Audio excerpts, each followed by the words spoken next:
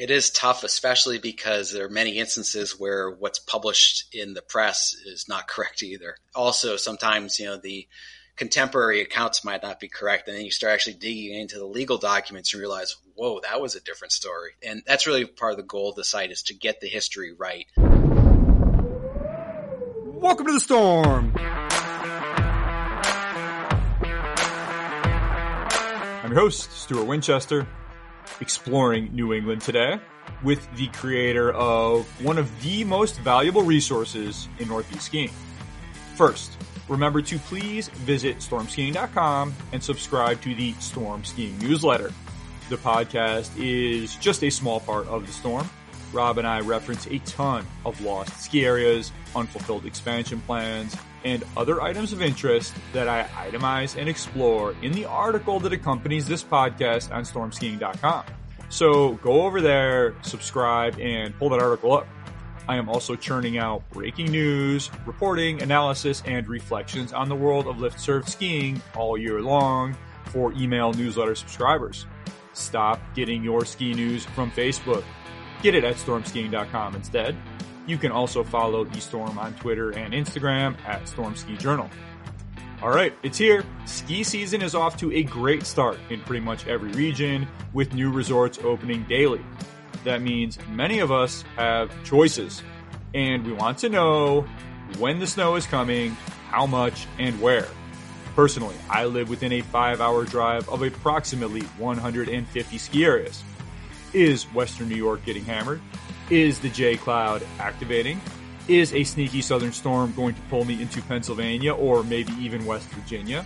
Or can I make do with a quick run to the Catskills, Poconos, or Berkshires? It's more than I can sort through myself, frankly. That's why I use OpenSnow. Outlooks from multiple weather forecasting models, updated hourly. Resort by resort snow outlooks. And one of my favorite features, frequent email updates focused on the region of your choice. For me, I rock the Mid-Atlantic, New England, and all U.S. emails, but you can choose from more than 24 daily snows, focused on regions as varied as British Columbia, Colorado, Southern California, or Idaho, or on specific mega resorts such as Jackson Hole or Mammoth. OpenSnow is a storm skiing newsletter and podcast partner, but I have used the service for years, and now you can too.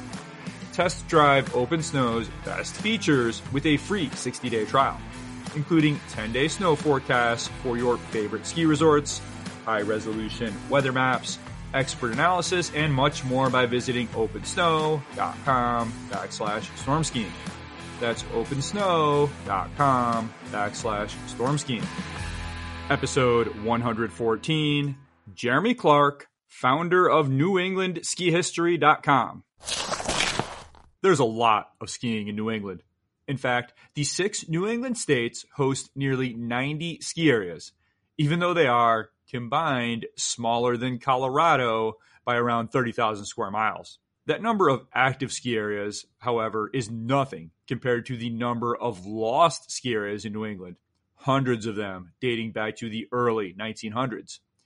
And most of the ones that did survive have gone through periods of boom and bust, through ownership changes and uncertainty. There's a lot to keep track of, is my point. Luckily for all of us, there's someone keeping track. Jeremy Clark, the founder of the incredible NewEnglandSkiHistory.com website. This has been a tremendously valuable resource to me ever since I launched the Storm Skiing Journal and podcast as what was then a Northeast-specific platform in 2019. But the keeper of this site has always been a bit of a mystery. Finally, a few months back, I reached out to the anonymous email address tucked into a corner of the website, and luckily for all of us, Jeremy wrote me back and agreed to come onto the podcast. He is a really interesting guy, a really smart guy, and he has a lot to say about the past, present, and future of New England skiing. Let's go. My guest today is the founder of New England Ski History. He spent a decade working at Berkshire East, Massachusetts. Jeremy Clark is my guest.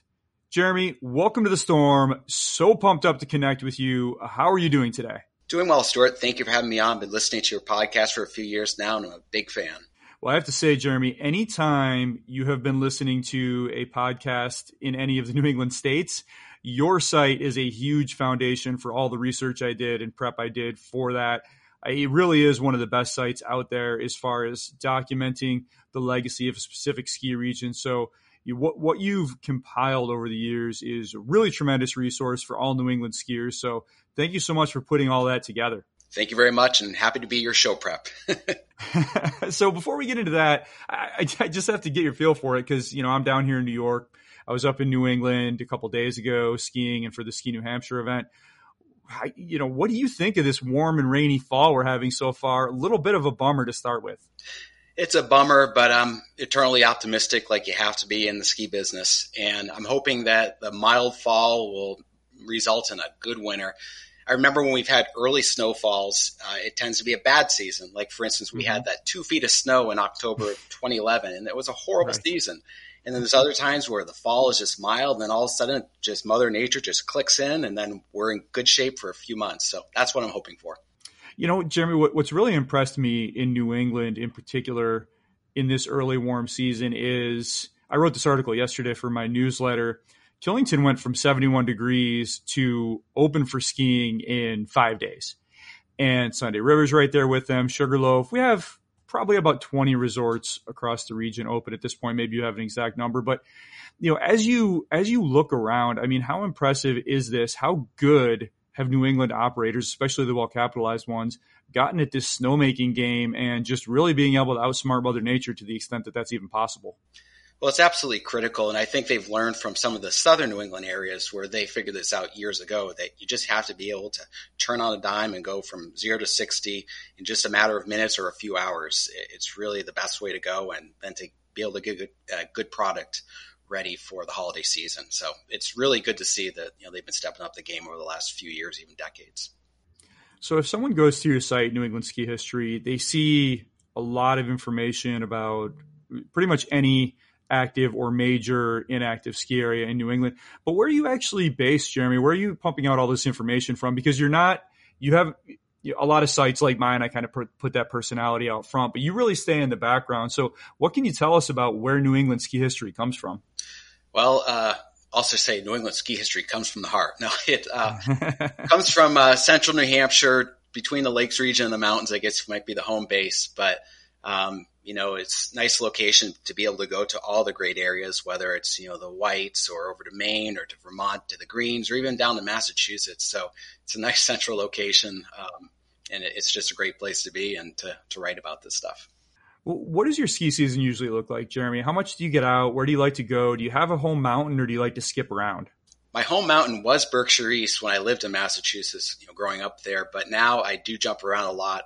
I'd say for after work skiing, Pat's Peak is probably the home mountain because they have a great night skiing product. But other than that, it's, having an Indy pass, it's nice to jump around and explore New England and see how things are going. It's just great to have those options with the multi-area passes. I hosted Jeremy Davis, the founder of the New England Lost Ski Areas Project, on the podcast a few years back. And he really makes a point to kind of have a rotation and hit some of these little ski areas and some of the big ones. He grew up skiing in Neshoba Valley. Do you have that same sort of list where there's those ski areas that, because you're so invested in New England skiing, that maybe aren't on the rotation of some of the skiers who focus on the big time mountains and the Epic and Icon passes, but do you like to hit on every few years at least? Absolutely. Well, I do like to make a run through Massachusetts and check out some of those areas every so often. But I also like going to some of the small areas too, especially if there's good natural snow season. Northeast Slopes over in, central eastern Vermont has some fantastic skiing, and you can do a few hours there and not get bored at all. Linden Outing Club is fantastic, also up in northern Vermont. And then down this way, over in Franklin, New Hampshire, is Veterans Memorial Ski Area. And that's also a nice under-the-radar area, and oftentimes the skiing is free. It's an old T-bar and some nice old-school trails there. So it's nice to go to those places in addition to the place we were discussing before. Yeah, Veterans Memorial is on my list for this year. And another place I'm meaning to check out is Campton. Have you checked that place out? Yeah, I haven't been there in a few years, but it's also kind of like Pat's, but smaller with regard to being a great place to go for night skiing. And they have a fantastic base lodge and pub. So, it's not a big area, but if you're in the area, it's well worth going for a few hours. Any other little places in New Hampshire or elsewhere in New England that people aren't really talking about, but you would recommend stopping in just for a vibe? And it doesn't necessarily, sometimes the skiing is almost beside the point, and you just kind of stumble into these really great little communities where it's a place that you want to be. Any other little places like that? Well, this one you have to, in theory, become a member, but they're very welcoming. Red Hill Outing Club in Marlborough is a fantastic place. It's all volunteer run, and that's just an awesome place if you become part of that community. Again, they're very welcoming. Other places, I thought Pinnacle up in Maine was a very neat area, small rope tow area, but great place for kids. But areas of that nature are great. And also I thought Big Squaw was really neat. That's a little bit bigger, or whatever you want to call it, Moose Mountain, Moosehead Mountain. It's always changing names like Prince or P. Diddy. But that's a really nice area and a good vibe to it. And the views, it was a little bit socked in the day I was skiing there, but the views, at least in the photos, look fantastic. In the summertime are great too. But it's great when you have local areas like that to just have a good community. It kind of makes it feel like skiing used to be before all the consolidation. So you mentioned growing up in Massachusetts near Berkshire East. And while we're on the subject of atmosphere, I'm of the opinion that Berkshire East has one of the most distinct atmospheres in New England skiing. I just think there's really nothing else like it. It sort of feels like Vermont, but it's a Massachusetts ski area, but it has this really rowdy terrain, but it gets more snow than you would think. Talk about Berkshire East and growing up there and what that was like. I was very fortunate to grow up skiing at Berkshire East. So I grew up in the ever-growing metropolis of Charlemont, population 1,200. And I went to the Hollamont Regional Elementary School, which if you look out any of the the southern windows, you're looking right at Berkshire East. And we had a school program where once a week we got out at lunchtime. They'd take us on a bus over to Berkshire East, and this would be the late 80s, early 90s. And you could get a lift ticket lesson and rental for just a few dollars. Fantastic program. And my second grade teacher there was Mrs. Schaefer, who was my favorite teacher, and her husband, Roy Schaefer, who was owner and general manager at the time and father of Jim and all the other Schaefer children. Roy was my Little League coach, so there was already a good sense of community. But Berkshire East was actually, I'd say, quite different in those days. It was really before the modernization, where you'd pull up and you'd be looking at just massive wall of towering pine trees. A lot of those are gone now. And you really had two chairlifts that were running. You had the Black Chair, which was this high-speed Hall double chairlift. It was designed for California. I don't know the exact feet per minute, but I want to say it was over 600. It was a cruiser. You could hear it from a town away because it was an AC drive. And that kept the beginners off the main mountain because you could not load that lift unless you're an expert. And then the other lift was what they called the 3, which was an old Mueller double that served the exhibition trail. And you didn't have the Outback. You didn't have the modern base lodge that you have now. It was a tiny operation in the base lodge where the current food court is. That was the base lodge. Everything else was added on in the mid to late 90s. Snowmaking was not where it was today. You also had some different weather over there too, because at the time you still had, first of all, a Deerfield River that didn't really freeze at all. You had raw sewage going into the river. Ooh. Yeah, that was before whitewater rafting really caught on. And then you also still had Yankee Row Atomic Power Plant up the river, which they were pumping warm water in. So once that all shut down, there was a difference in weather in that valley, which I think helped ski conditions. But a lot of changes since then. But back then it was definitely a different vibe. And whenever there was a lift line of more than 2 minutes, that's when the locals go, "Oh, we're done, going home."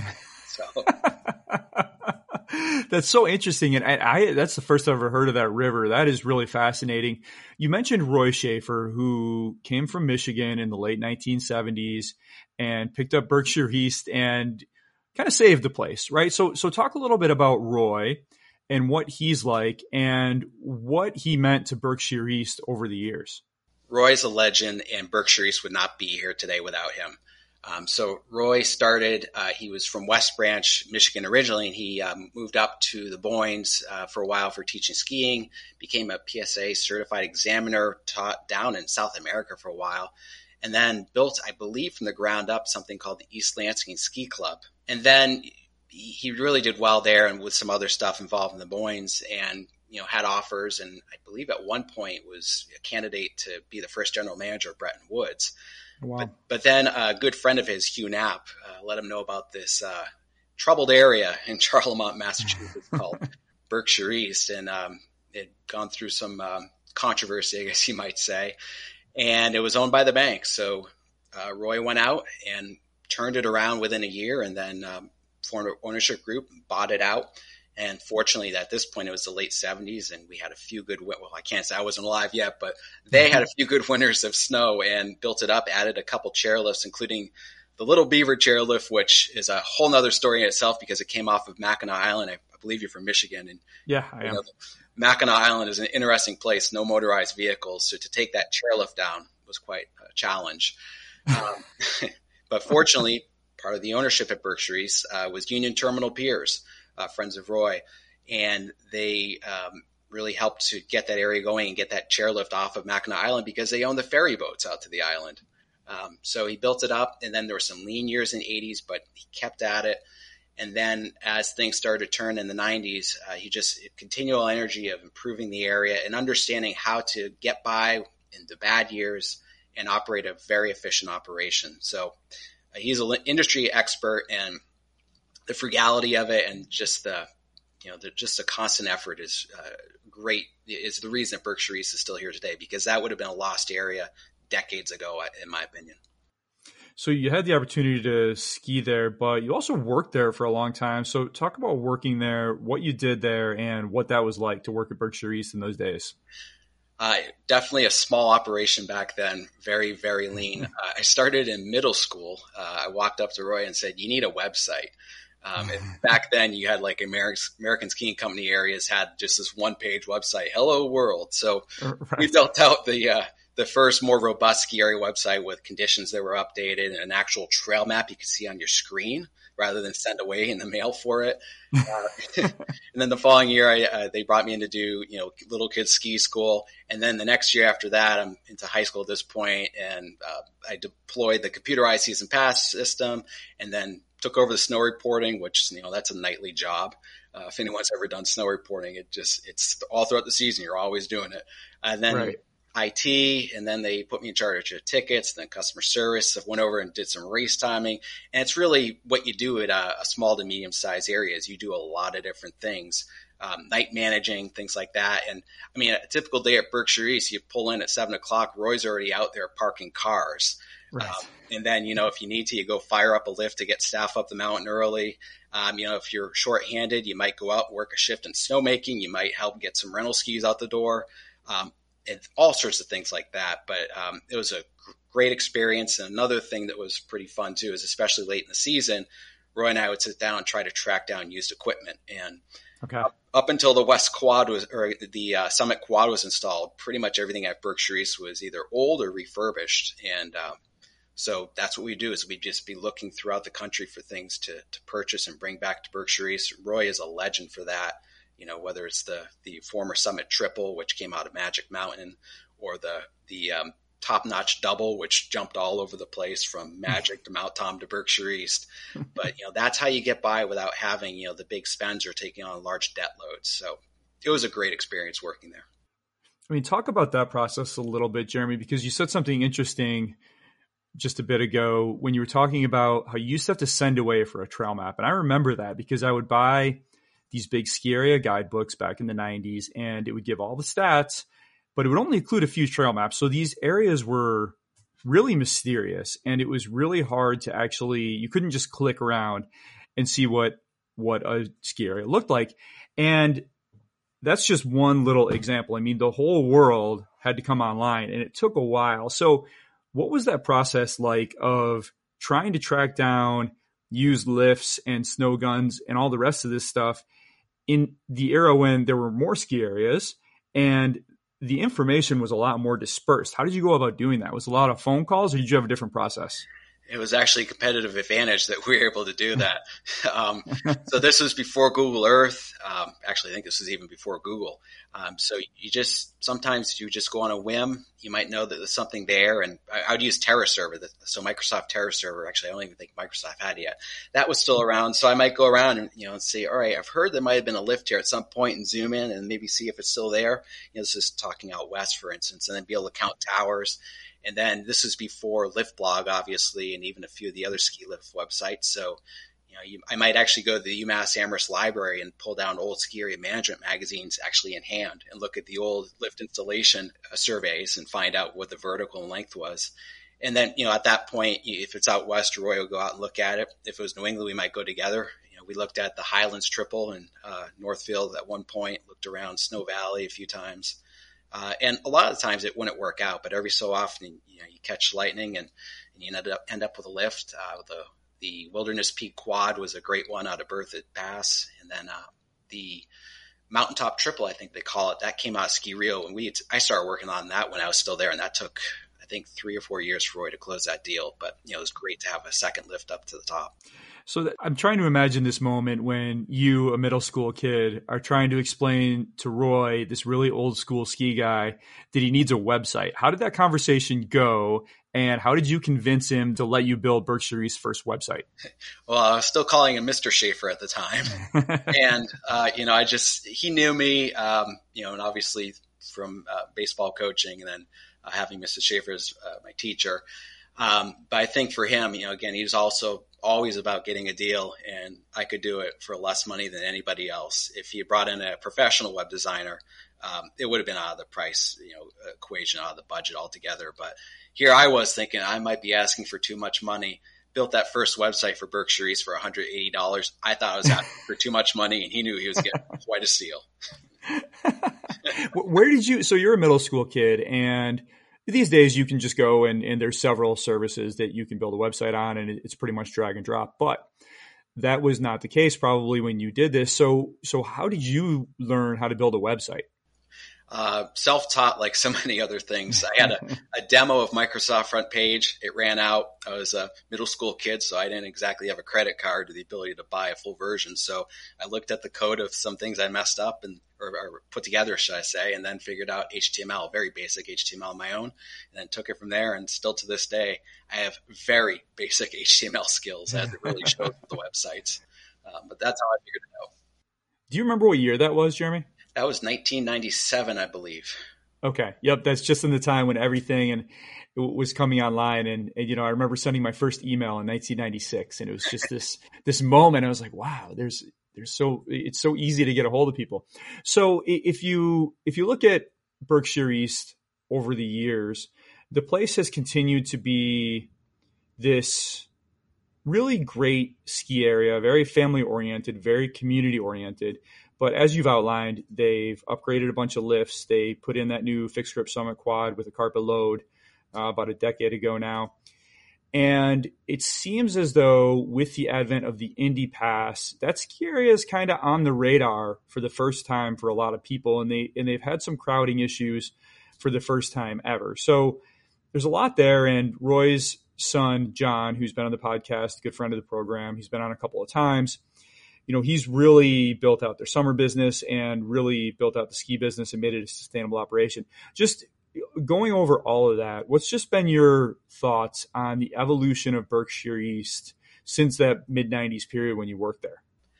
I think I look at it as a few different periods because it was still very frugal from the mid-90s all the way till the mid-2000s when it was still owned technically by Union Terminal peers. And again, Berkshire East was just this outlier for that company. It was a big company with the ferry boats. They had another ski area in Michigan called Cannonsburg. And then when Roy and his sons bought the ski area outright in 2007 is really when things took off. And they knew early on that Berkshire East could not just be the seasonal operation, which it was for so many years. So they went 3 season, I guess, technically in 2009. And then they were also looking to the future in terms of energy. So, you saw the wind turbine going in the solar farm. So it's changed a lot since then, and it's a little bit bittersweet because I still remember Berkshire East of the old days where you get to the top of that summit double when it rarely ran. And you just saw this wall of trees up there too, and there was nobody there. The trails were still quirky. They hadn't been cleaned up and homogenized like they have been now. They were narrower trails, more random ledge and stuff. But on the other hand, though, it's important for Berkshire East to be sustainable and to be a strong business. So you have to give and take, and, it's great also to see a lot of people discover how great a ski area it is. So I haven't been there on a crowded day yet, but it's good to see people discovering just how great a ski area you can go to without having to drive all the way up to New Hampshire or Vermont. And they are planning an expansion there. Last time I spoke to John Schaefer, he didn't have any more details. But what can you tell us about that planned expansion and how that might give a little bit more room to roam around there? I think that expansion, I assume you're talking about going off of really the Shelburne Falls side of the ski area, if you will. Because Berkshire East also owns a lot of other land, including the next mountain back towards Holly, but I don't think you'll see skiing there anytime soon. You have a zip line over there, but we used to kind of draw on napkins way back when, just almost like a fantasy baseball version, or ski area tycoon, I guess you might say. I think that'd be a great expansion.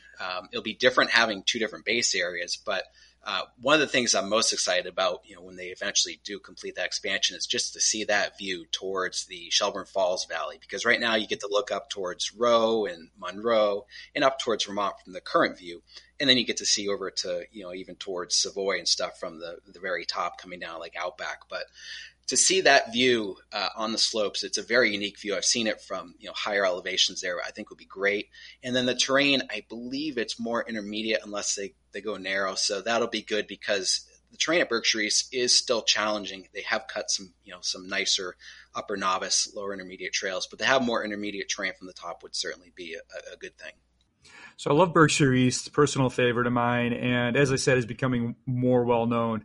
One ski area that's not well-known, but it is 100 years old this year, is Eagle Brook. And I think probably 99% of people listening to this podcast haven't heard of Eagle Brook, even if they live in the area. So tell us about Eagle Brook and your experience of that ski area. So Eagle Brook is a small private boarding school, grades 6 through 9. It's located across the valley from Deerfield Academy. So it basically feeds into that prep school. Some famous alumni are the current King of Jordan. If you like early 2000s politics, Scooter Libby. And then if you're into the ski business, George Mackenber, the founder of Wildcat, went there, and he actually donated, I believe, at least 2 of the ski lifts that once stood there. It's a campus of about 700 acres. I was fortunate to go there as a day student on scholarship. This would be in the mid to late 90s. And it has its own private ski area with snowmaking and grooming, and the vertical drop is about 450 feet or so.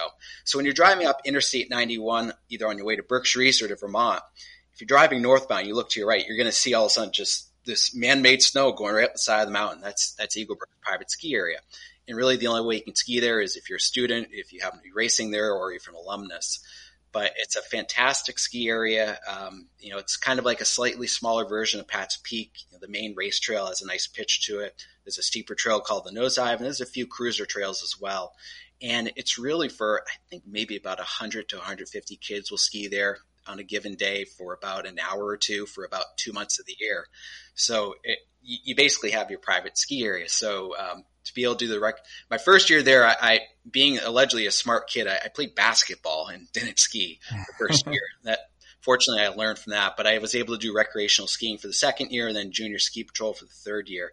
And it was just amazing to be able to walk out of the classroom, boot up, and then hop on the ski lift for an hour or two. So that's not the only private academy-owned ski area in New England. Can you tell us about any of the other ones? There's one actually not too far from me called Proctor Academy, and I don't want to give too much away, but every so often they open it to the public for a night, and they spoil your rotten.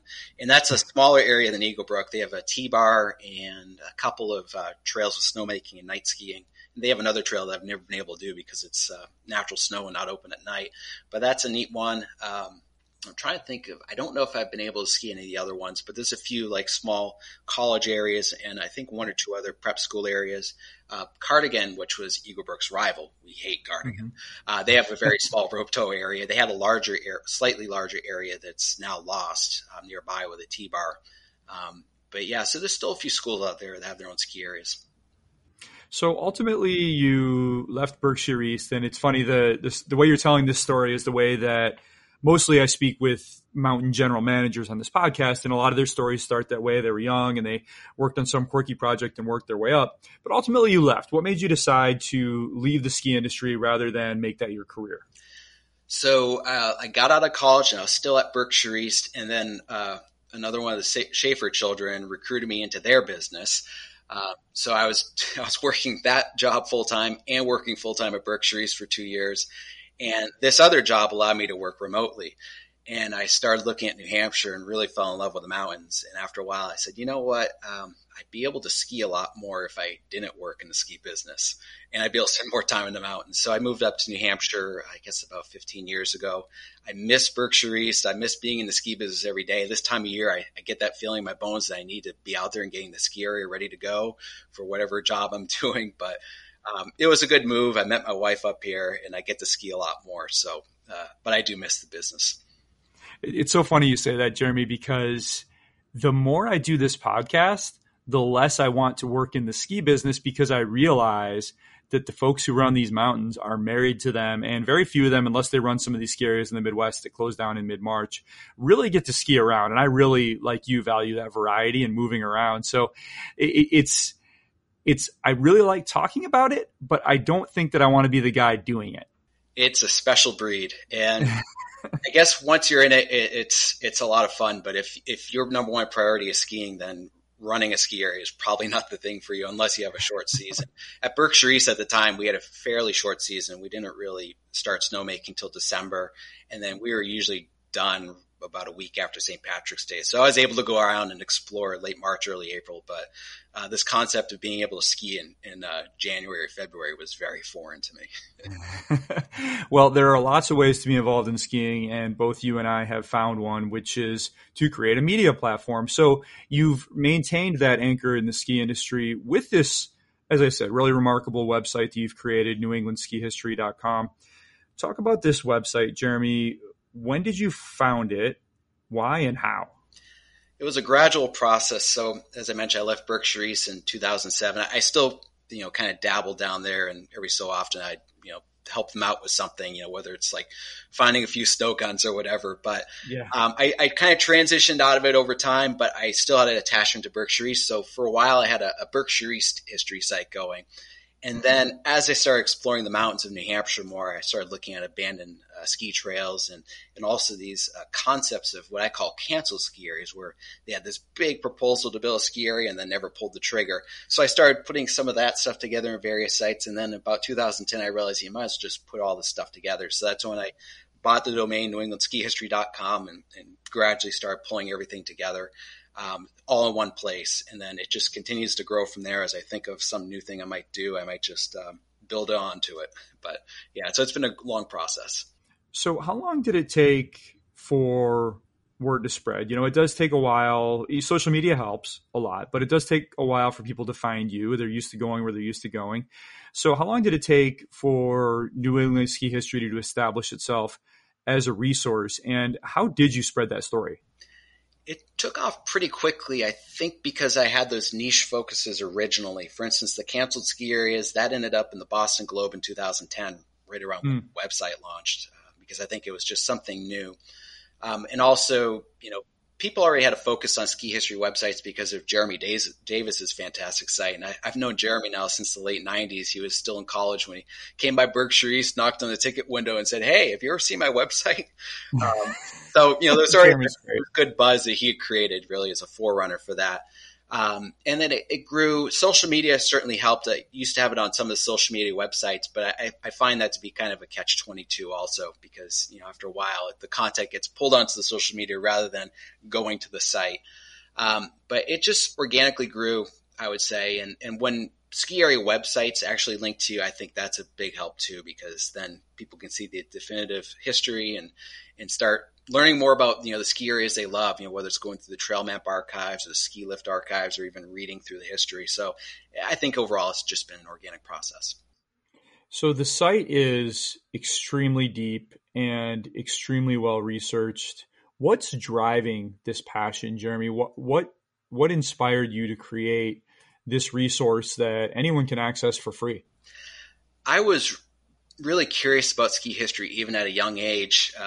Most of my childhood, I was driving by Mount Mohawk ski area in Shelburne, which last I knew, I believe is owned by, I'll just say the wife of a very famous, now controversial comedian. So seeing that, we'll say, he did Fat Albert and a few other things.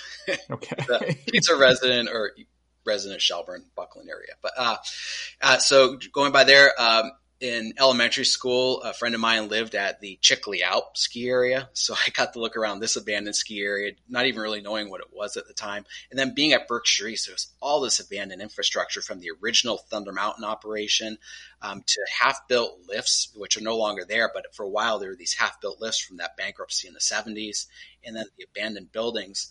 So that sparked an early interest for me. And then also just being in the ground level of watching Jeremy Davis's fantastic lost ski area sites build up.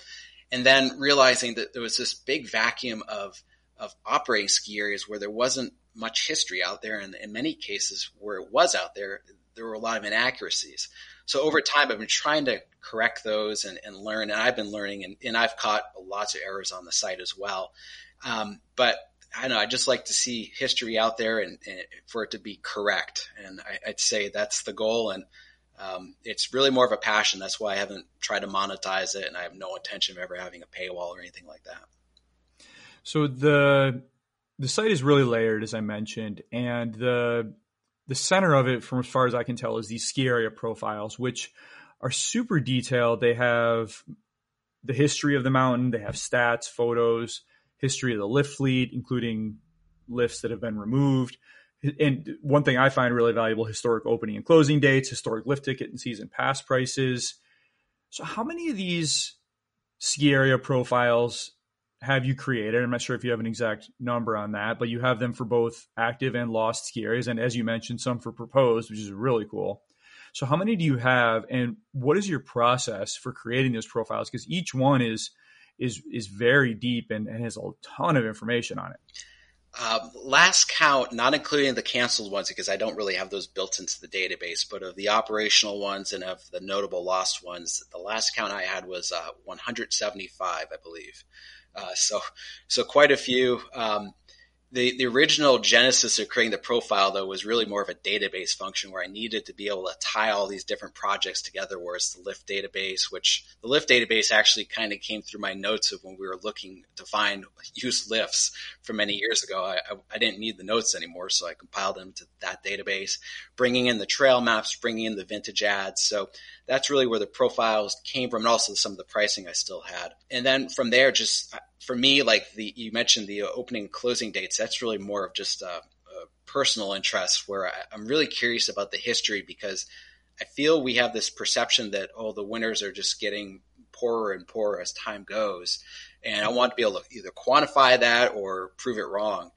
And as I look at it, I don't know if that's the case anymore. Going through this process, we can go back to the 30s basically. And boy, there were some bad winners back then. There was one winner where I believe Bosque, and I don't have the exact dates, but Bosque, I believe, was open one day. And then in the late 40s, there were back-to-back horrible winners. It was so bad that I found one reference where I don't know how serious they were, but they were thinking about maybe not doing skiing at Mount Sunapee anymore, because the first two winners, they had no skiing until like late January.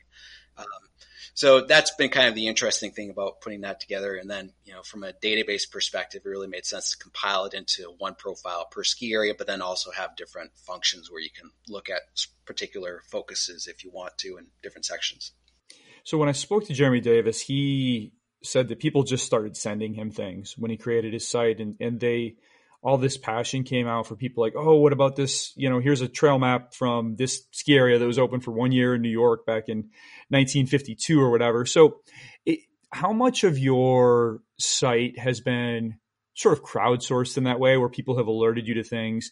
And how much of it is, one thing I'm always impressed by as I read through your site, Jeremy, is you pull up so many archived newspaper articles from the local papers, because the local papers really, I mean, the local media was really tuned into this stuff, and it used to be much larger than it is now as far as the depth and breadth of their coverage. So what does that look like as far as how much you do yourself of digging around in databases and libraries and online, and how much of it is folks sending you things?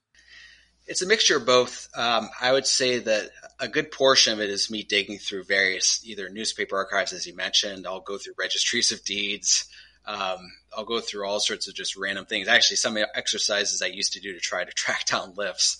But there's definitely a crowdsourcing element, and sometimes just out of the blue, you get a great email. I remember a few years ago, I got an email from Press Smith, founder of Killington.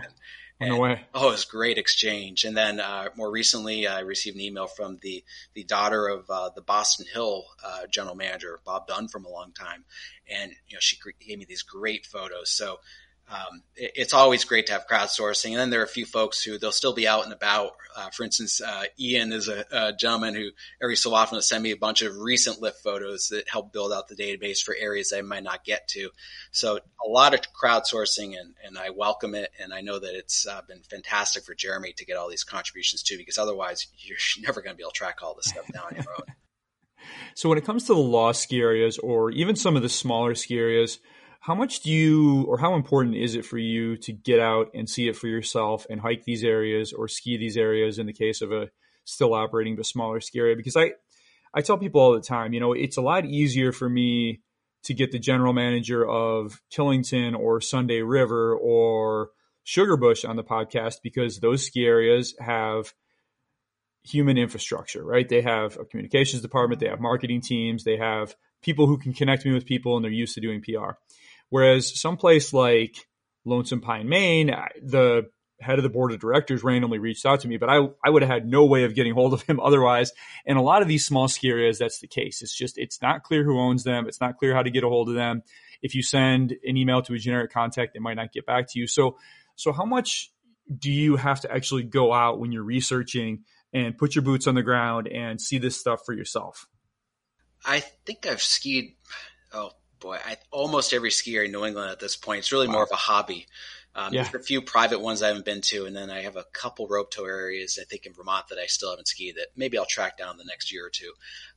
But it's really just a hobby to go to those areas. A lot of it now, with the interwebs being what it is, like, you can kind of figure out it. Sometimes it takes a little bit of an obstacle course to find out, but you can kind of figure out what the ownership is and things like that. But especially for the small areas, as you mentioned, though, and really going back to the conversation earlier about community, when you actually go to the area and meet the volunteers running the area, that's when you understand what it's all about. And I had numerous conversations with folks up in Maine and Vermont and also northern New Hampshire, where when you meet them, then you understand really what makes that area tick. So, you've built pages and profiles for pretty much every ski area of note in New England, lost or active. Have you considered expanding outside the region? Do you have any interest in New York or the Mid-Atlantic or out west? I thought about that a few years ago in terms of trying to expand to maybe even the whole country. And I thought about it good and hard, but then I decided rather than do that, I'd rather just redouble my efforts and try to build much more robust history pages. And you'll find that throughout the site, there's a lot of inconsistency where some areas are going to have really in-depth history for a few decades and it's really spotty on there. And then other ones where I just really haven't done much of anything. So rather than expand and stretch myself even more thin, I decided to really try to do a good job with this. So right now, that's a long-term process for me at the moment, is just try to build a robust history for every ski area on the site. And that'll probably take me 2 or 3 lifetimes. And to your point, Jeremy, it is, some of these stories get really complex. I can't think of any New England ski area that's still operating under its original ownership group. I mean, maybe Eagle Brook would be an example of that. But when I interview someone like John Hunt at Whaleback, that's a ski area that has opened and closed many times and gone bankrupt. And then Tenny is the same thing. And there's a lot of these stories where it was just really hard to get it right. And in hindsight, it's really hard to put that story together. So kind of talk about when you have to put together some of these complex stories of ownership changes and bankruptcies. I mean, how hard is that to do for an area like Tenny or Whaleback? Or maybe you can think of a better example where it's not as simple as Killington, where, it opened in 1950, whatever, and it's been open ever since.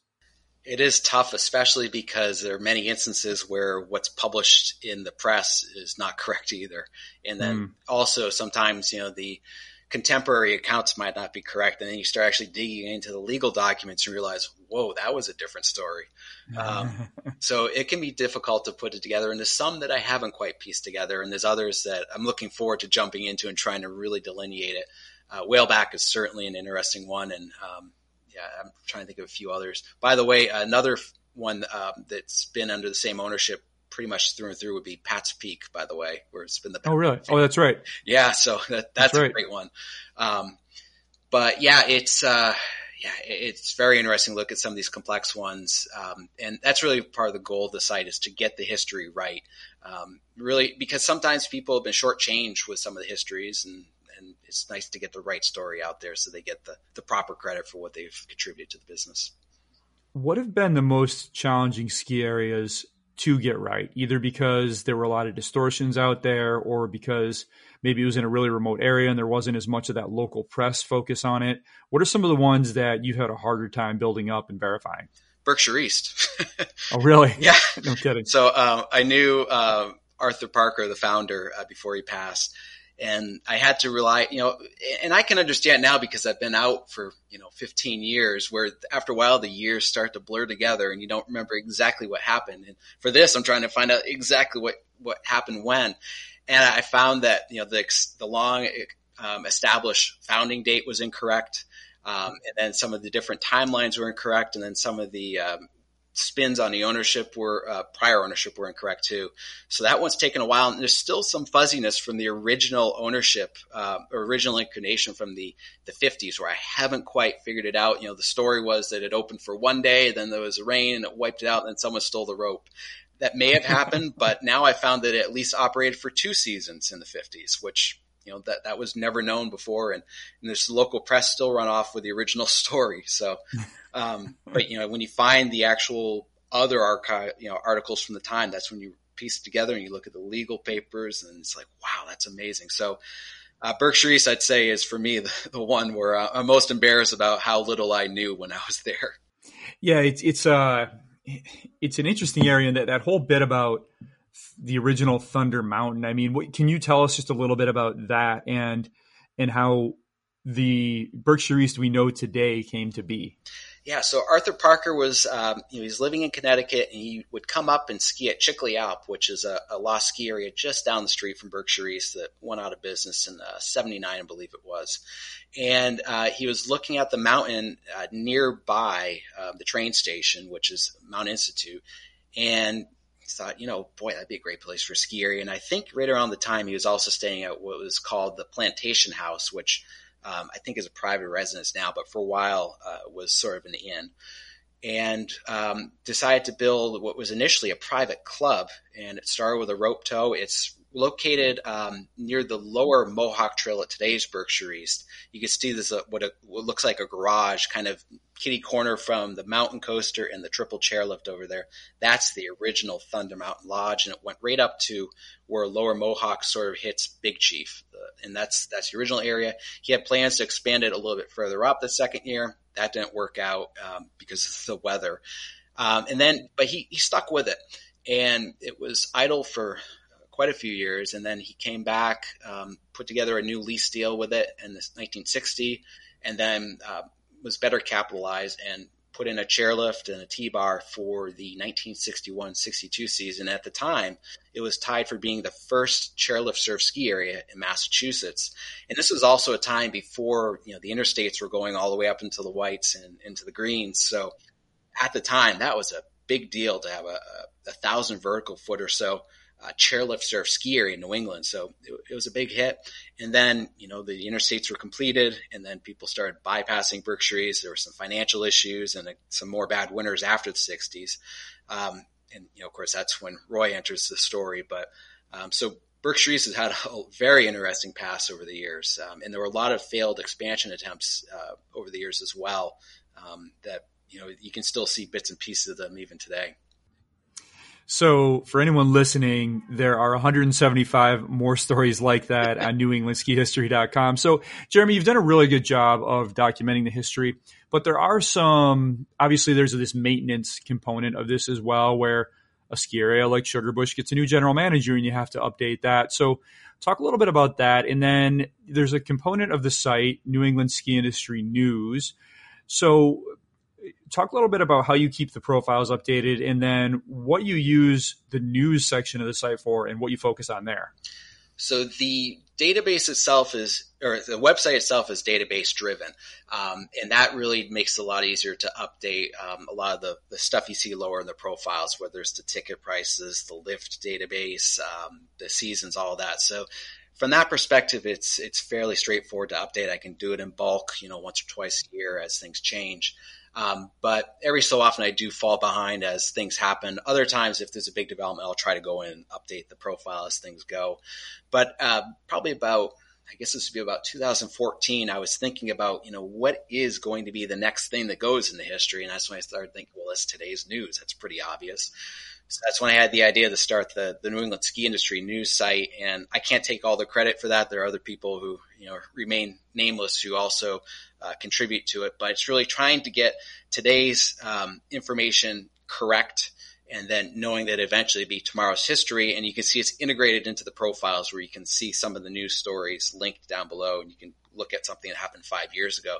And then as events unfold, I think of a few good examples would be some of the controversial dealings that happen at Jay Peak and then at Saddleback, where you can actually go back at these news archives. There's no paywall. You don't have to go search and find all these broken links. It's all in one place. So that was sort of the intent of the New England Ski Industry News section. And you do some really nice original content there. And to your point, I'm not sure if this is you or the other contributors to the site, but pretty regularly throughout the off season, there are lift construction updates with some really nice photos, which I link to all the time from my own news updates. And then every once in a while, you'll do neat little updates with some original reporting around kind of some of these ski areas on the edge, like Granite Gorge, Tenney, which are attempting comebacks this year. And I stopped by Granite Gorge just the other day to take a look around, and they had blown a little bit of snow, but it was pouring rain. So just talk about those stories and creating them, and why you decided to do original reporting around things like lifts and resort openings.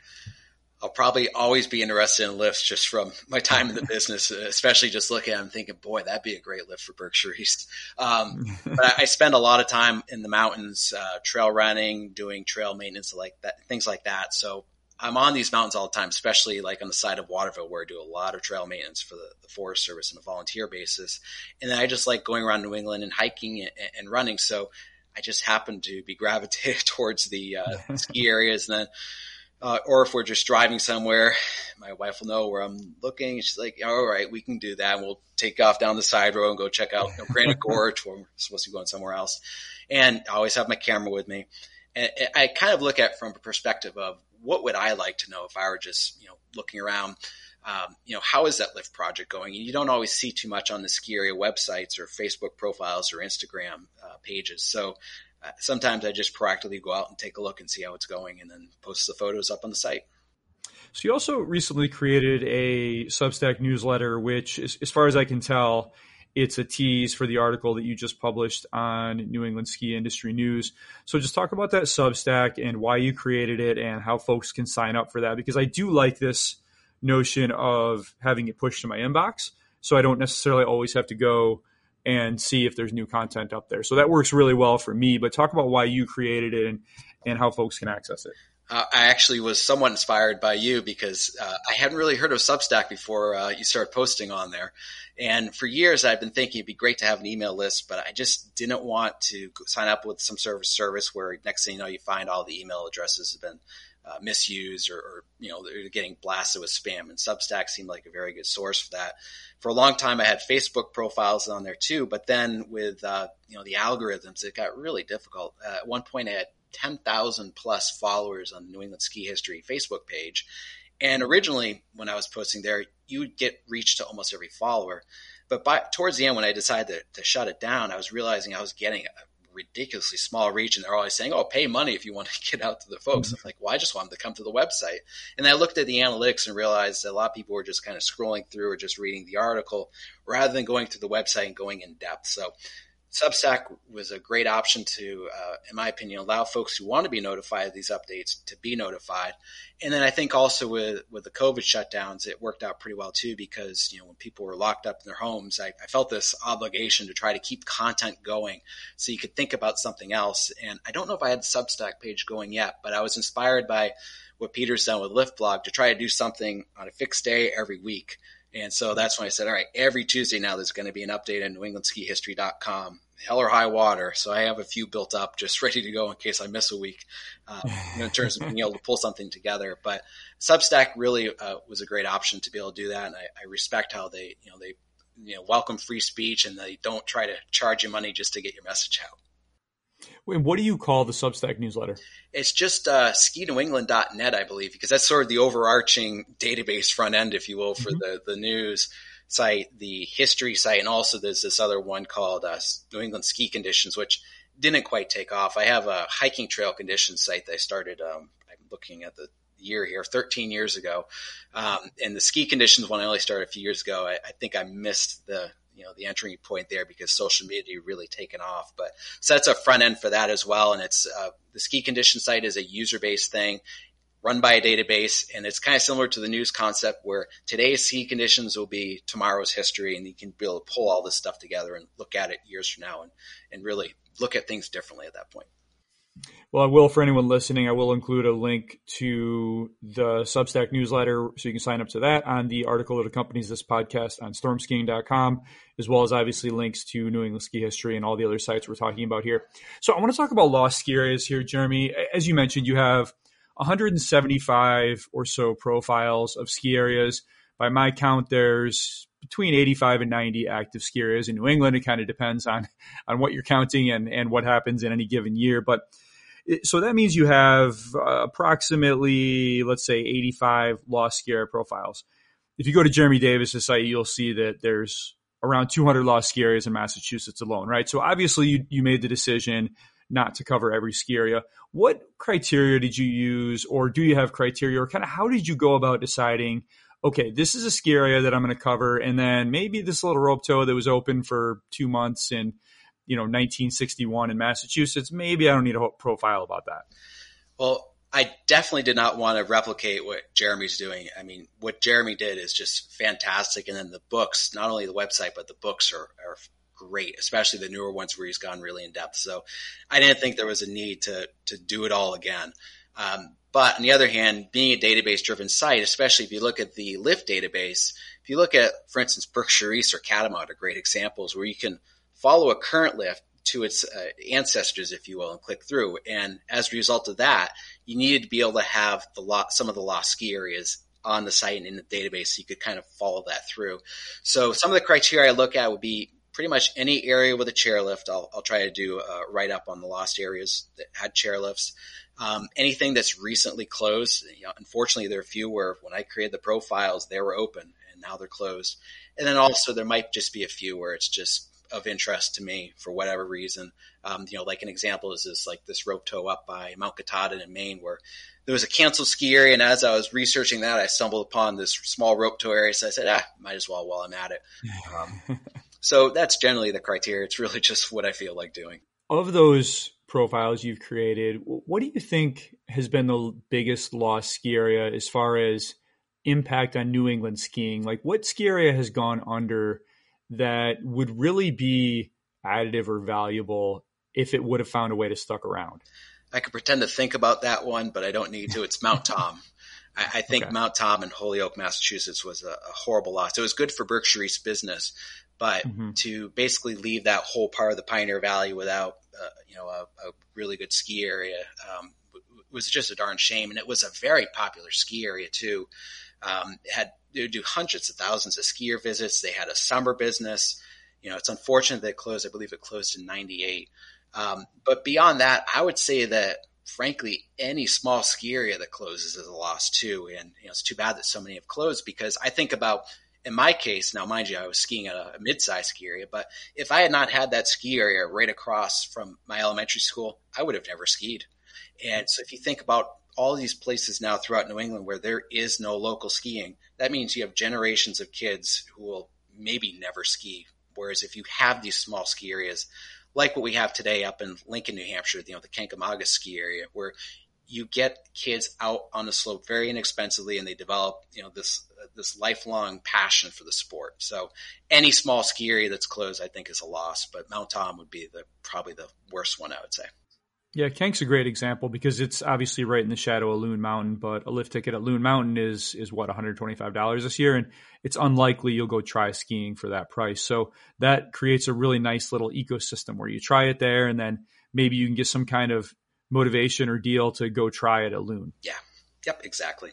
And it's also a good opportunity to develop future ski area employees, because if you, like me, if you get someone hooked at a young age, they're going to want to work there in high school, and then maybe they'll stick with it. Whereas, if you just try to pull someone off the street, you're not going to get the same quality of things. So that's where a lot of ski areas, if they can try to develop their talent from the school programs, if you look at some small to mid-sized ski areas, you're going to find the long-term employees learn to ski there. So it's another example of really the benefit of having these local ski areas. So tell us a little bit more about Mount Tom, Jeremy. I think that's a ski area that's really missed. And it was kind of funny. I was skiing at Butternut last year, and this woman on the lift, she's like, "Hey, have you ever been up to Mount Tom?" I'm like, "Where have you been?" So she didn't get the memo, but that was, you're right. It's a ski area that meant a lot to a lot of people. What happened there? That's a good question. I don't know if anyone has the definitive answer, but it was the operation we know was started in right around 1960. There are a few other relative developments on other parts of the mountain, but the main development, I believe, was about 1960, and it grew very quickly. And the area was also, I think, demographically a little bit different too. You might have had more families and stuff. It grew very quickly with the chairlifts, and then they developed the summer business. There was actually an amusement park nearby that was not owned by the same folks, but it was literally like the same entrance, called Mountain Park. Wow. So that helped with the summer business too, where you could basically tie the two together. And it grew. It had good snowmaking capabilities. It was largely, I understand, an intermediate mountain. I never actually skied there, but I've hiked it. The patriarch, I guess you might say, passed away, and they kept going for a while, but eventually it just petered out, and I believe they were going to focus on the quarry operation. So they shut down the ski area, and then the way that it was split up means it'll probably never come back, because there's a lot of different ownership interests now and some conservation property. And then, this place called Berkshire East bought out all the equipment. So, the closest we have now is when you're at Berkshire East, when you ride that little chair, that was previously at Mount Tom. And, we have a lot of other stuff at Berkshire East, I believe, that's still from Mount Tom. But it's sad that it's gone, though, because it would have just been great for future generations. And also the students of the 5 colleges in that area, they went there a lot too. And, now some of them come to Berkshire East, but it's a much longer drive, whereas before you just go right across the river. So that was a rough period for Western Massachusetts. Just 4 years later, in 2002, Brody shut down, and actually Jiminy Peak had purchased that ski area, gave it a go for a couple years, and then closed it down. And I did host Brian Fairbank on this podcast a couple years back, and we talked about this, and his explanation was that there just wasn't the skier volume, and B, the water. So what's your take on Brody and losing Brody? I was fortunate enough to ski there when I was a kid. Skied there, I think, right around 95, 94, something like that. So it was already kind of on its downslide. But it was a great area, and I think it would actually be a very successful area today if it had been properly capitalized, because it was a largely intermediate area, and intermediate terrain it's great for business. Look at Okemo. Right. But for a long time, it was a leader in the industry. They actually were challenging Killington for first to open for quite a few years. They had some October openings at Brody. Mind you, they were opening on, like the small either T-bar or chairlift slope. but they'd expanded the summit relatively quickly. They also had a really large night skiing operation. Of course, St. Patrick's Day was a huge thing there, especially if you're part Irish like me. Big deal. And you always had the Kennedys. Who knows what they were doing around there, but partying it up. Right. But unfortunately, in the 80s, while they're in this growth curve, the family also had some other attempts at businesses. They were trying to build a power plant down the street.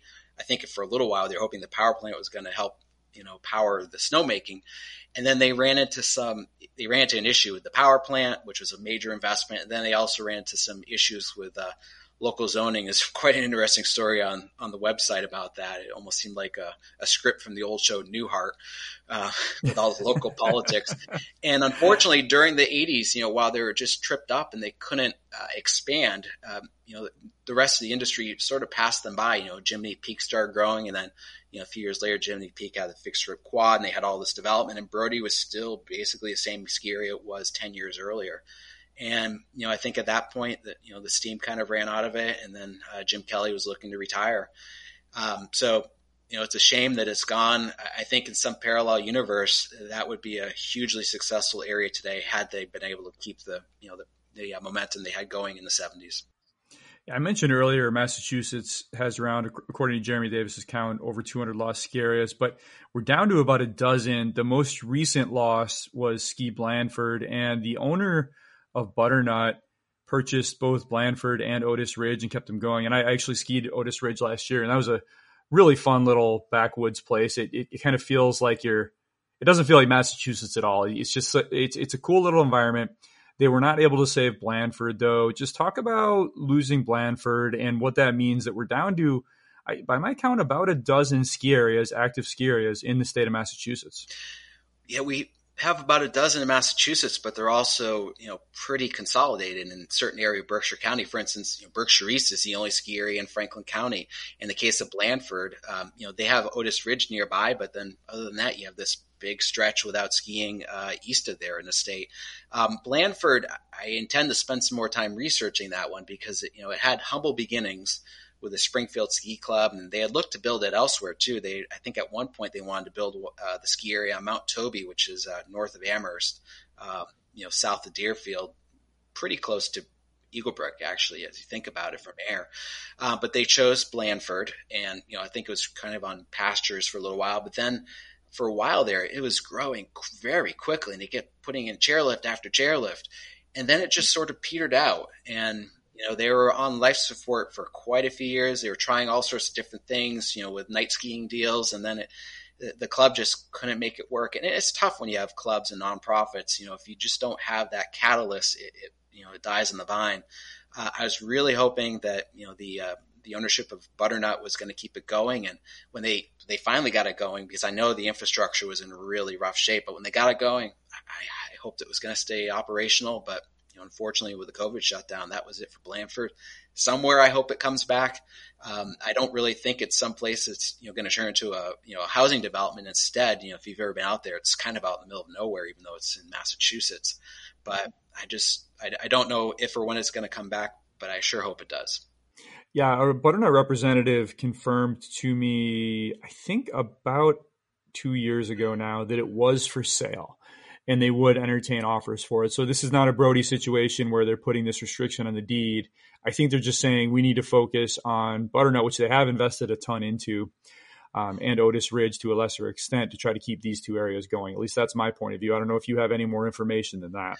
I don't think I have any more information than that, other than I drove by there, I think, earlier this year, and the infrastructure is all there, and it seems like they're keeping the area secure, which is important. If you've ever been to a lost ski area that has had vandalism, it's a sad sight to see. But it seems like they kept the asset secure. I think Otis Ridge probably has a better location, and it's also, I would say, probably less expensive to operate. And as you mentioned, it's a great little area. But I hope something happens with Blandford. Those are Hall chairlifts, so those things could run forever. Something that Sean Sutner, local ski columnist there in Massachusetts, brought to my attention last year on the podcast was that Otis Ridge actually has the highest base area in Massachusetts, and I had no idea, but they really are in this little snow pocket there. Yeah. I remember, I think I read that in his column as well. And it was interesting tidbit. And I haven't, looked around at that. I actually have a database of those, so I should have known that. And it's actually interesting because Berkshire East has a relatively low base elevation. And man, that makes all the difference in early season snowmaking some years, but it really does. It's a great area. And I think that if you're ever, well, you've been there, but if you're ever in the area, just if you have an hour or two, grab a ticket, go skiing there. Even if it's night skiing, it's awesome. It's the way skiing used to be. Yeah, and I think they still do. I think it's $25 lift tickets during the week. I'll check that out for anyone listening. I'll put that in the article. But let's talk about, move down to Connecticut here, Jeremy. What do you make of Woodbury? That was Connecticut's 5th public ski area. Went out of business several years ago. It had this really eclectic owner, local amusement park manager bought it last year, and I thought he would save it. But as you pointed out on your site, he once again sold it, and I think it seems like it's destined to become, used for something else. But what do you make of Woodbury? Do you have any hope for that ski area? I think Woodbury was a passion project. It's an example of if you have the right owner who puts everything into it, you're going to keep it operating. And I know his right-hand man also really kept that place going even after Rod passed. And then actually, I think I was the one who ended up breaking the story that it was even sold to the amusement park. And I stumbled into that by accident one night. And next thing you know, it was picked up by the local paper. I think I was just looking through Registry of Deeds things, just wondering what was going on. I believe they split the asset up. I've actually never been there, but I feel like I've been there from Google Earth at this point, where they have a tubing operation on one side of the road, then the ski area on the other side of the road. And I believe they had some lawsuits. There were definitely a lot of legal issues with the prior ownership group. So I think the amusement park owner split, basically was able to get the liens off the property and then split the ski area off separately from the tubing area. I don't know the current status. I think there was intent of at least trying to operate the tubing area. But, when you have a ski area that's been closed that long and also had some antiquated infrastructure, every year that passes is not a good sign. All right, so let's talk about, some lost ski areas are lost and they'll be lost forever, and most of them don't come back, but some of them do.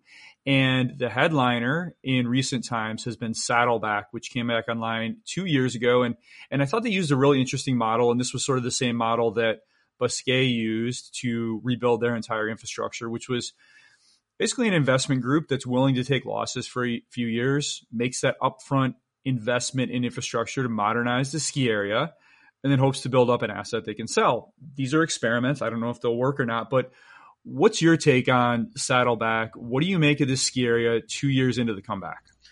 I don't know if flipping ski areas will ever really be a profitable enterprise. I'm just going off of 50 plus years of historic research.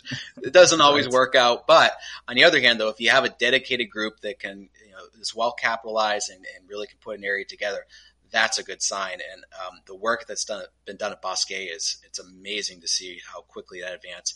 Saddleback, I finally got up there. I think it was last season, and the high-speed quad, what a great investment that was. I'd skied there, I think, just before they closed, and they're really limping by having that double chair, which was a Frankenlift for sure. A few different manufacturers on it.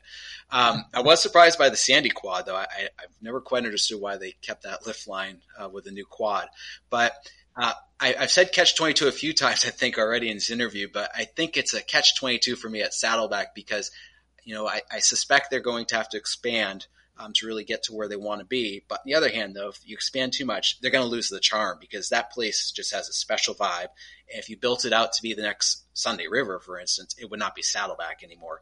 So I hope they can really, thread that fine line and be able to expand it a little bit, but still keep that special vibe that really only Saddleback has. It's just a great place if you've never been up there. It's such a special feel. It's an awesome ski area, and the expert terrain on the upper mountain is fantastic. Yeah, I think they've been making some really good moves. My concern is I don't know if there's room business-wise for 3 large ski areas in Maine, and with Boyne buying Pleasant Mountain, that place is basically going to have a fire hose of cash pointed at it as well. So who knows? We'll see. I hope it makes it. I think it has great terrain, and that new high-speed lift is a beauty. That thing is gorgeous. So next story in New Hampshire, Jeremy, we have 2 ski areas I mentioned earlier attempting comebacks this year. Tenney, and Granite Gorge, both of which gosh, they've been in and out of business for decades. No one really seems to be able to get it right at either one. What do you think about Tenney and Granite Gorge? Do you think these ski areas are going to make it back open? Granite Gorge, as you mentioned, they're making snow, so I think they're just about there.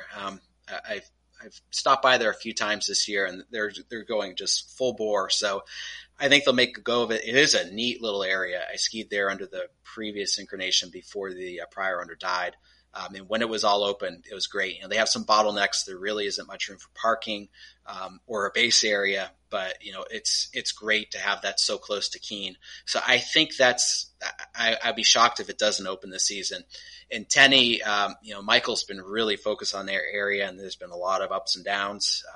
They opened on a limited basis for a few years there, but they're really focusing on it now. I go running up there quite often, so it's neat to see the progress. And for a while, especially after the COVID shutdown, it was looking like it was looking, right around the 2010 or so era, where it was just growing in and falling apart. But there's been a lot of progress in the past few months. I don't know, what the product will be on the snow this year, because they're so far behind, the 8 ball in terms of trying to do all this major work.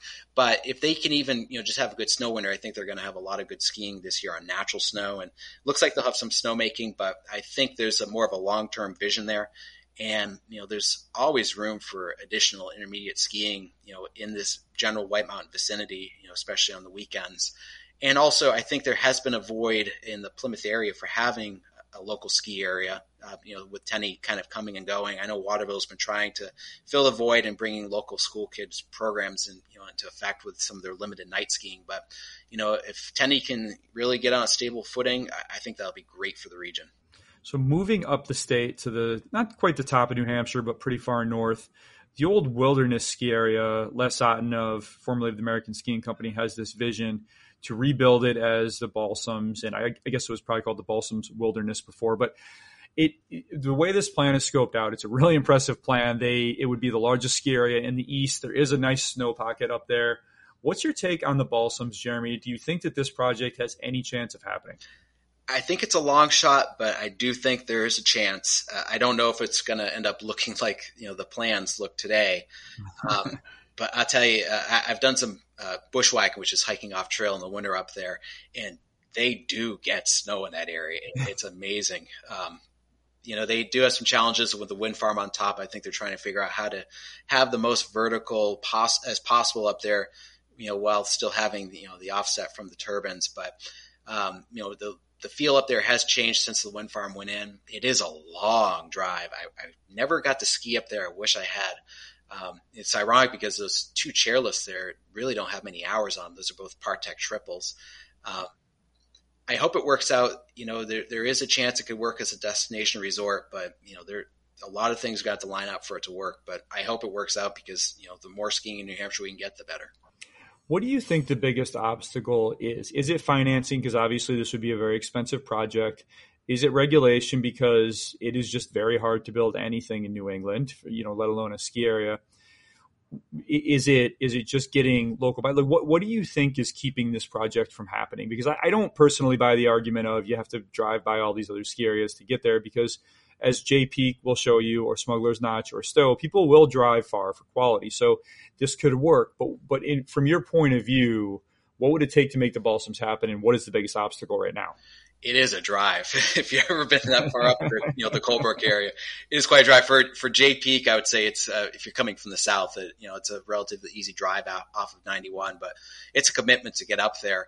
But on the other hand, though, it also gives it a special feel. When you're in Dixville Notch, it is a neat place. It's not one of these more commercialized, if you will, I guess, notches like Franconia Notch where there's an interstate going through it. It's this rickety little road going through Dixville Notch.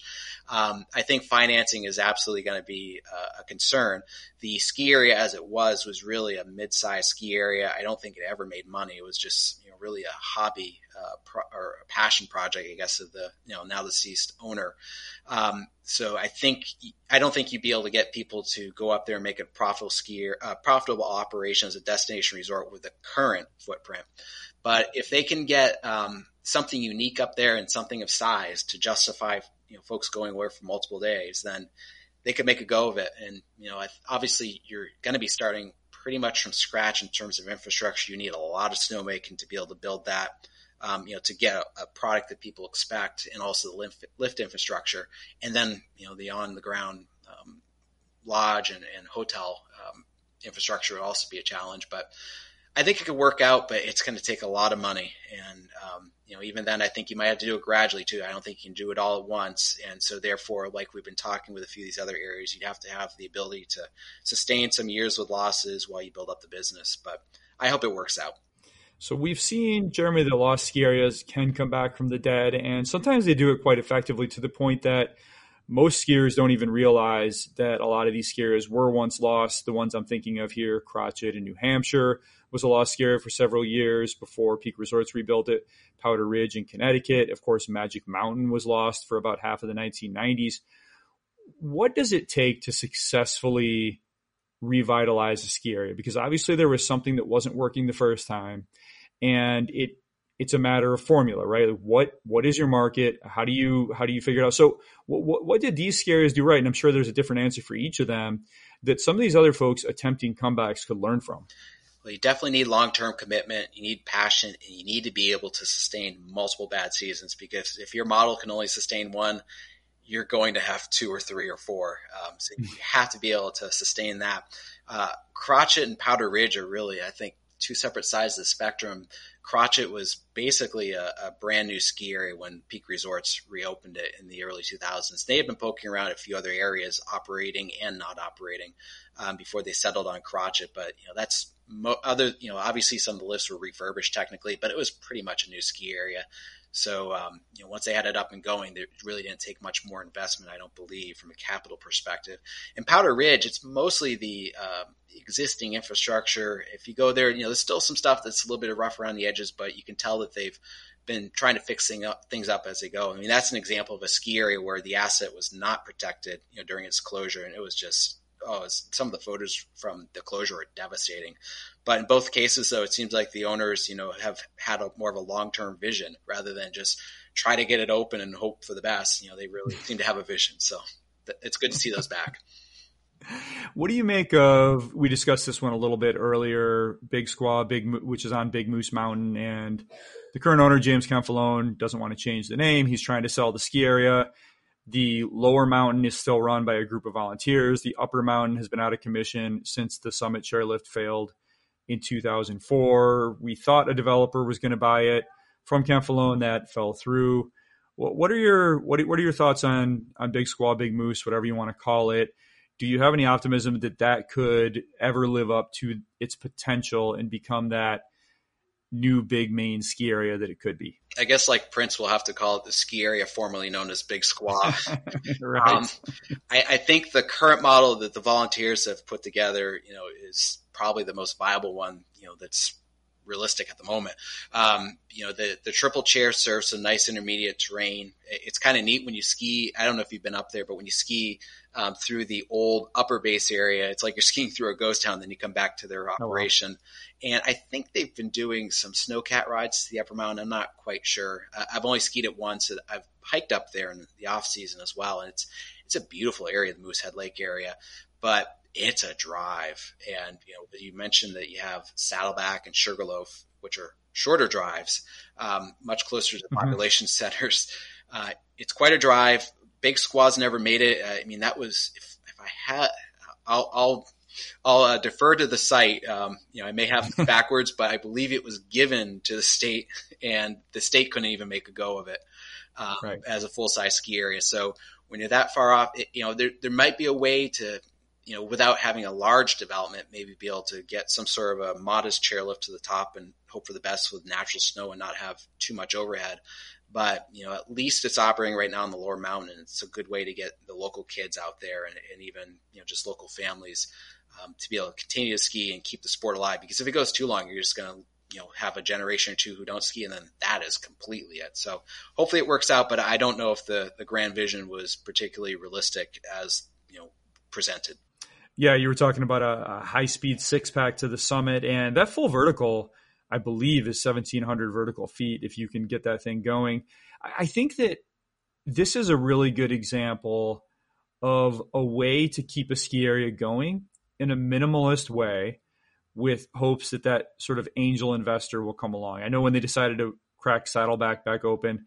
They had a lot of work to do, but the Friends of the Mountain, who have a really active Facebook group and maintain that lower part of that ski area, have done a good job. I mean, do you think that there's other ski areas, lost ski areas, that could have worked if you would have had that sort of group to keep things going in just a minimalist way, and even if it is just that lower mountain chairlift? In a minimalist way, yeah, I think pretty much any ski area, if you had the right model, you could keep it operating, unless it's, some extreme one I can't think of. But, even a Maple Valley in southern Vermont, if they could have somehow kept it going as a modest operation, maybe it could have worked. But you just, I think part of it is not having debt. And again, having that person who has the drive. Fortunately, the ski area formerly known as Big Squaw, the group there, they still have some people who have a drive to keep that place operating. And, you also look at Ascutney in Vermont too, where, it was a much larger ski area and it just wasn't viable. But, the local volunteer group, they've been able to reopen it. And, it's a nice operation now for what it is. You'll never be able to ride chairlift to the top again. But it's a good model though. If you can at least keep some semblance of skiing in the area, I think that's a good thing.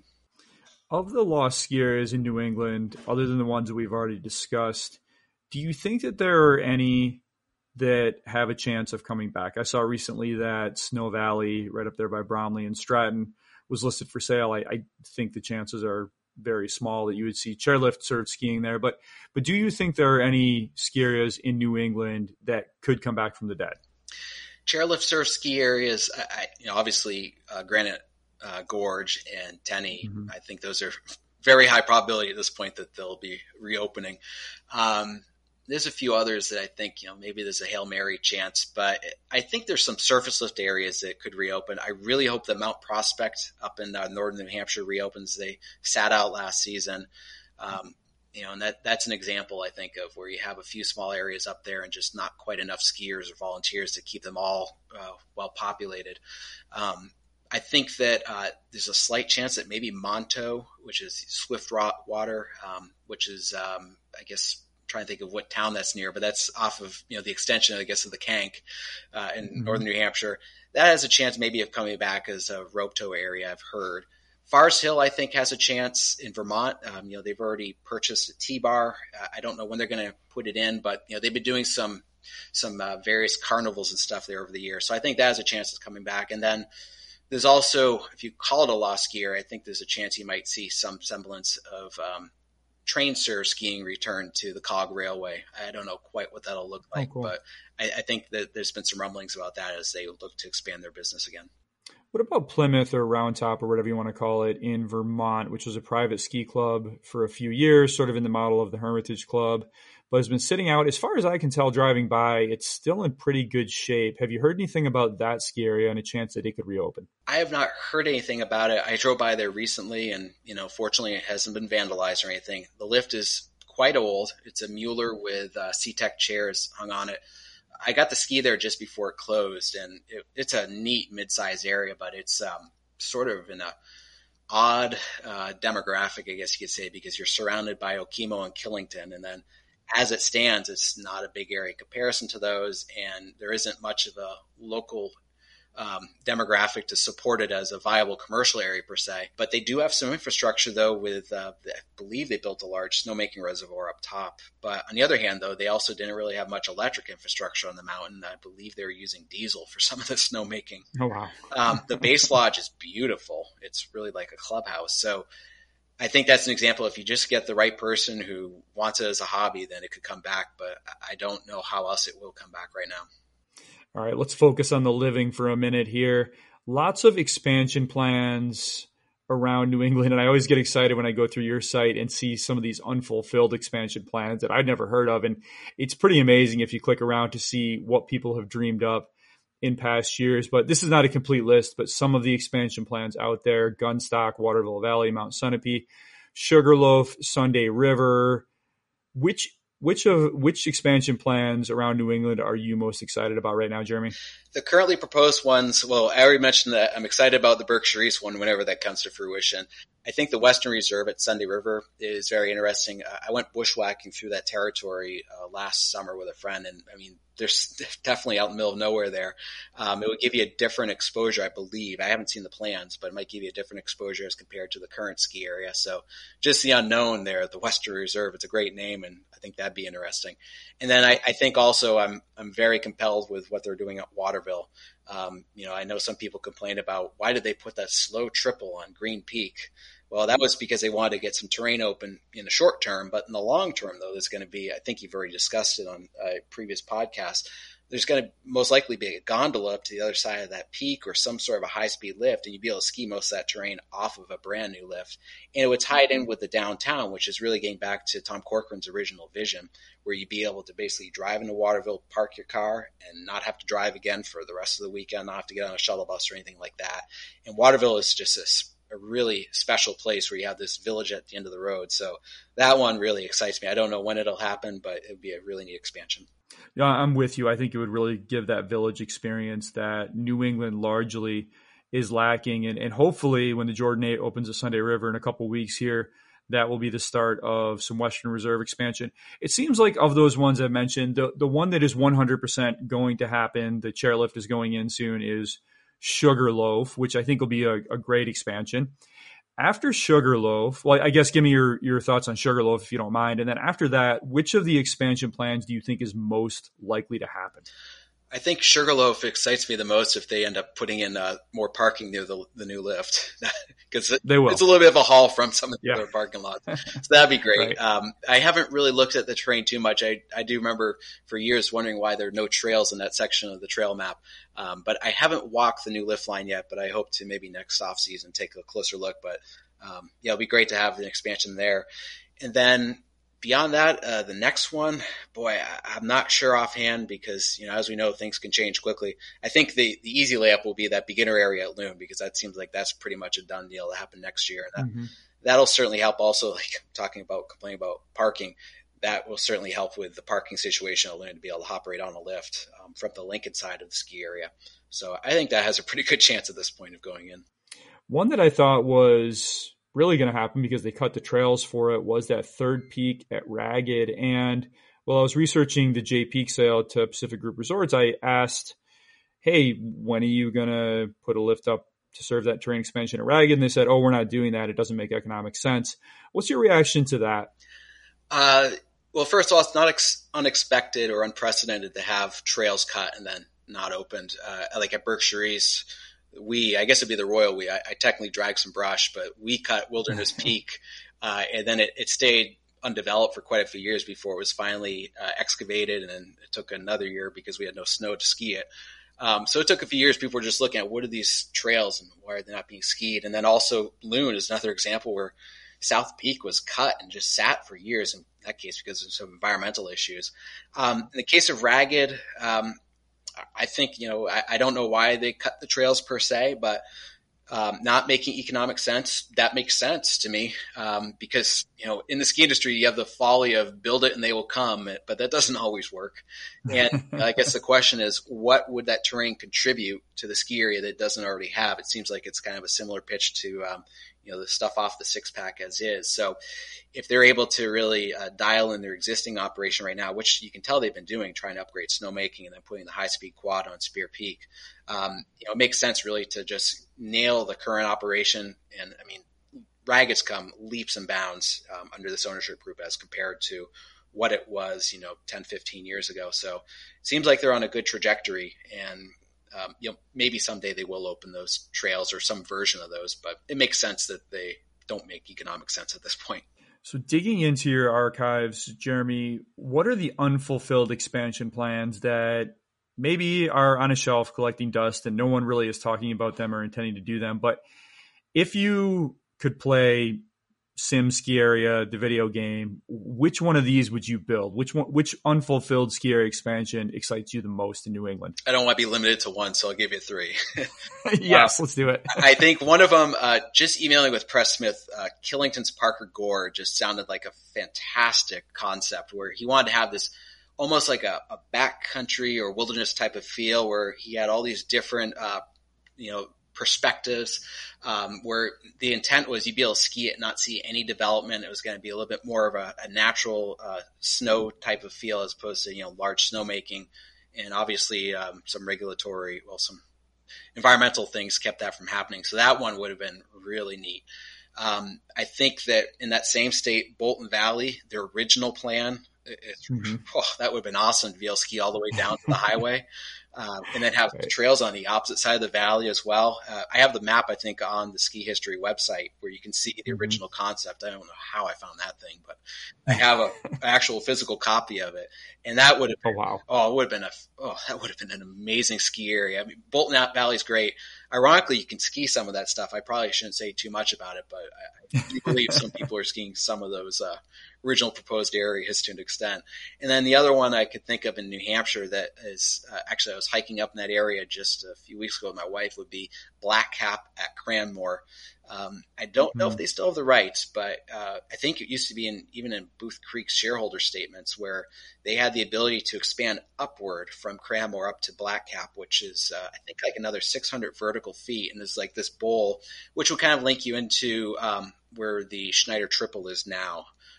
So that would have been really neat. It would have taken Cranmore to really be, I think, closer in size to Attitash. But I don't know if that'll ever happen. But it's just when you walk up there, it's especially the top of Black Cap. It's wide open or pretty close to wide open, ledgy, and you're looking down at Cranmore. It would be a neat expansion.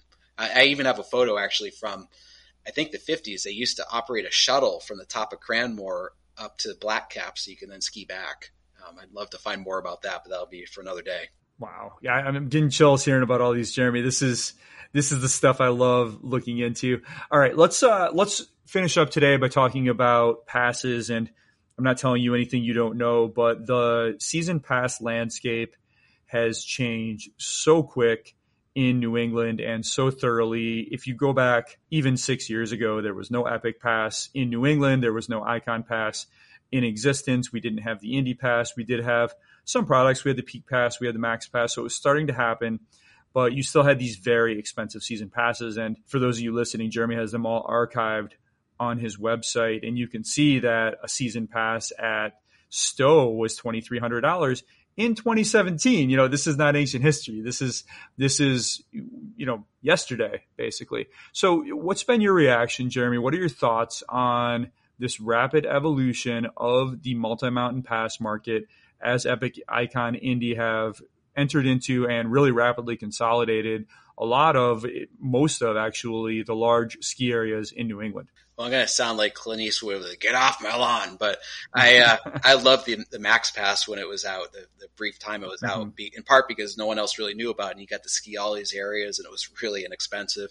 And I also still kind of miss the original incarnation of the Indy Pass before it had the larger areas on it, because again, it was just kind of this under the radar thing, and you got to experience a neat network of ski areas. I think the multi-area passes are good because it's allows people to ski more often. But I do worry about being a barrier to entry. For some of these multi-area passes, the rack rate really needs to go up to maximize the revenue behind the scenes. And if you're thinking about, trying to bring more people into the ski business, someone who doesn't know anything about skiing, they're going to just think, all right, well, I want to try skiing. And they just think of a large ski area because that's all they know of. Then they look on the website, they see the price, they go, well, I'm never going to do that. So that's, kind of the barrier to entry is that it drives the rack rate up. But hopefully there'll be some sort of happy medium there. But I worry that if this continues for a while without some sort of adjustment, we might not have as many people entering the sport of skiing in New England. Yeah, the lift ticket rates have long been very high in the West, and people attribute that to the fact that if the day lift tickets cost so much, then it will drive people to buy the season pass. And we've started to see that philosophy transfer to the East. The peak day lift ticket at Stowe this year will hit $199. I'm sure that 200 plus is not far behind. Sugarbush and Killington are in the 180s, I think. I'll look that up and confirm. But what's your reaction to this trend of lift tickets starting to mirror their Western counterparts with these really out-of-reach day ticket prices? I think it's a great opportunity for the small local areas to capitalize. But unfortunately, they don't really have the budget or the ability to go out into the broad masses and be able to advertise to folks who don't ski at all. Whereas, if you have a very well-known name, you can do so. I don't want to throw anyone out to the wolves on that one.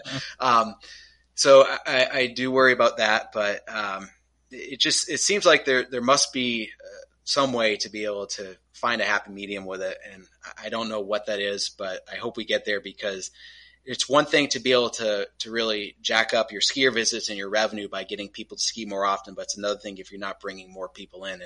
And it's a tough sport to get into. I mean, in some respects, I would compare, not that I smoke, but I would compare skiing to smoking, because that first time it's going to be awful and you're going to be hurting. And in the case of skiing, I guess I don't even know what cigarettes go for, but it's not a large investment, whereas a lift ticket and then rentals, and then just to get the clothing and stuff, you're talking about a massive investment. And if you don't like it, then you have a problem. So if you can have a much lower barrier to entry, hopefully you get more people into it. But when you see prices like that, it's going to be very tough to bring new people into the sport.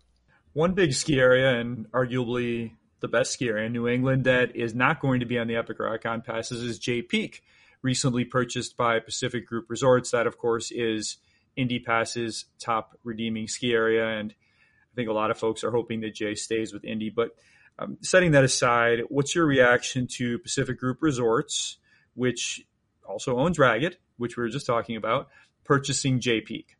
Well, I think it's great that Jay Peak is out of receivership finally. That was talk about being stuck in, I guess, regulatory purgatory for a while. Right.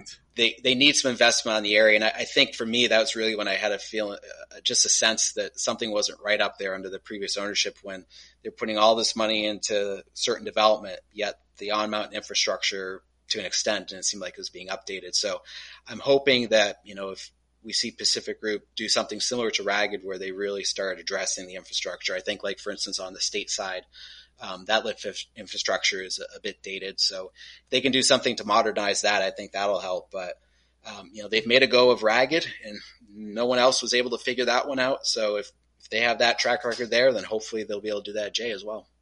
All right. So you're in New Hampshire, as you said earlier. I think New Hampshire has sort of been a surprise for Vail Resorts. I think they didn't really know what to do with it. And strangely, they still group it on the Epic Day Pass with their ski areas in Ohio and Missouri, which makes me think they don't understand how nice those ski areas are or what they have. They really did struggle to open lifts and terrain and fully staff up last year. Vail has invested a lot in employees and particularly introduced a $20 an hour minimum wage, which is pretty good for New Hampshire. Do you think that Vail Resorts will have a better season in New Hampshire and that they've started to figure out how to run those mountains? I hope they do. I hope they learn that New Hampshire is a lot different than Vermont. It's the ski areas themselves are dramatically different too. In Vermont, those are really, most of their properties are ski resorts. In New Hampshire, they're really ski areas. I mean, there is no resort at all to Wildcat or Crotchet. Those are literally ski areas. But also, it's just, not to get political, but it is a different type of state. So I think some of these top-down edicts, people have talked about how, for instance, some of the vaccine stuff did not go over well in New Hampshire with Vail last year. I'm hoping they're able to pick up those pieces because there were other places to go, and what I've heard is people went elsewhere. But I'm hoping that they're able to turn around. It looks like they are with the snowmaking. It looks a lot better now than it was last year, even with this mild weather. But also, it seems like they are going to invest in these areas. Attitash has been kind of sitting there for quite a while, and they have that new fixed grip quad going in where those old Borvik double doubles were. And then I think what's probably most exciting is that they're finally, and no one else could do this, Ski couldn't do it, Peak's going to do it, but American Ski Company couldn't do it, Peak's going to do it, but it looks like they're finally going to have a high-speed detachable lift to the top of Attitash, and I think that's going to get a lot of goodwill. So I'm hoping they've turned the corner because, for these areas to be successful is good for everybody. So I really hope they've turned the corner, and it seems like they're getting there.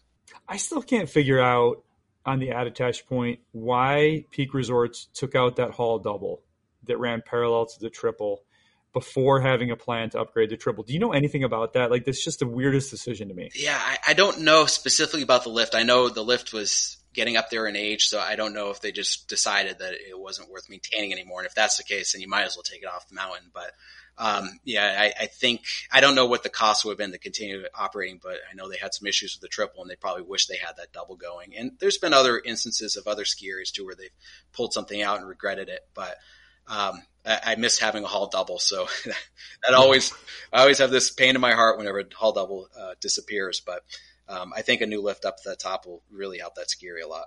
All right, Jeremy. Well, I've taken enough of your time. I will give you your evening back. I really cannot thank you enough for all your insight tonight, and also just for this incredible resource, which has been very, very valuable to me and my podcast. And I know a lot of folks who ski in New England really enjoy it as well. So thank you so much. I'm so glad we finally got to connect, and hopefully we can make some turns together at some point this winter. Sounds great, Stuart. And please keep up the good work with everything you do. It's just fantastic. And I love this podcast, and I'll be continuing to listen.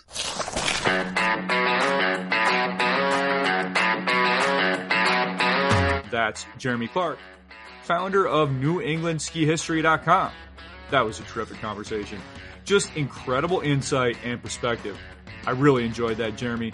Thank you so very much. And thank you for maintaining this amazing website so that all of us can tap into New England ski history. And thank you all very much for listening. 2023 is going to be absolutely stacked.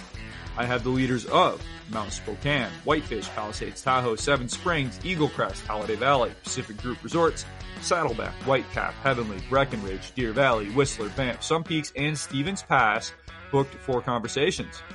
To get those episodes the moment they're live, please subscribe to the Storm Skiing newsletter at stormskiing.com. New pods appear in your email box several hours before syncing with the podcast services, including Apple and Spotify. There are free and paid tiers of the newsletter, and paid subscribers do receive podcasts 3 days before everyone else. You can also follow the Storm on Twitter and Instagram at Storm Ski Journal.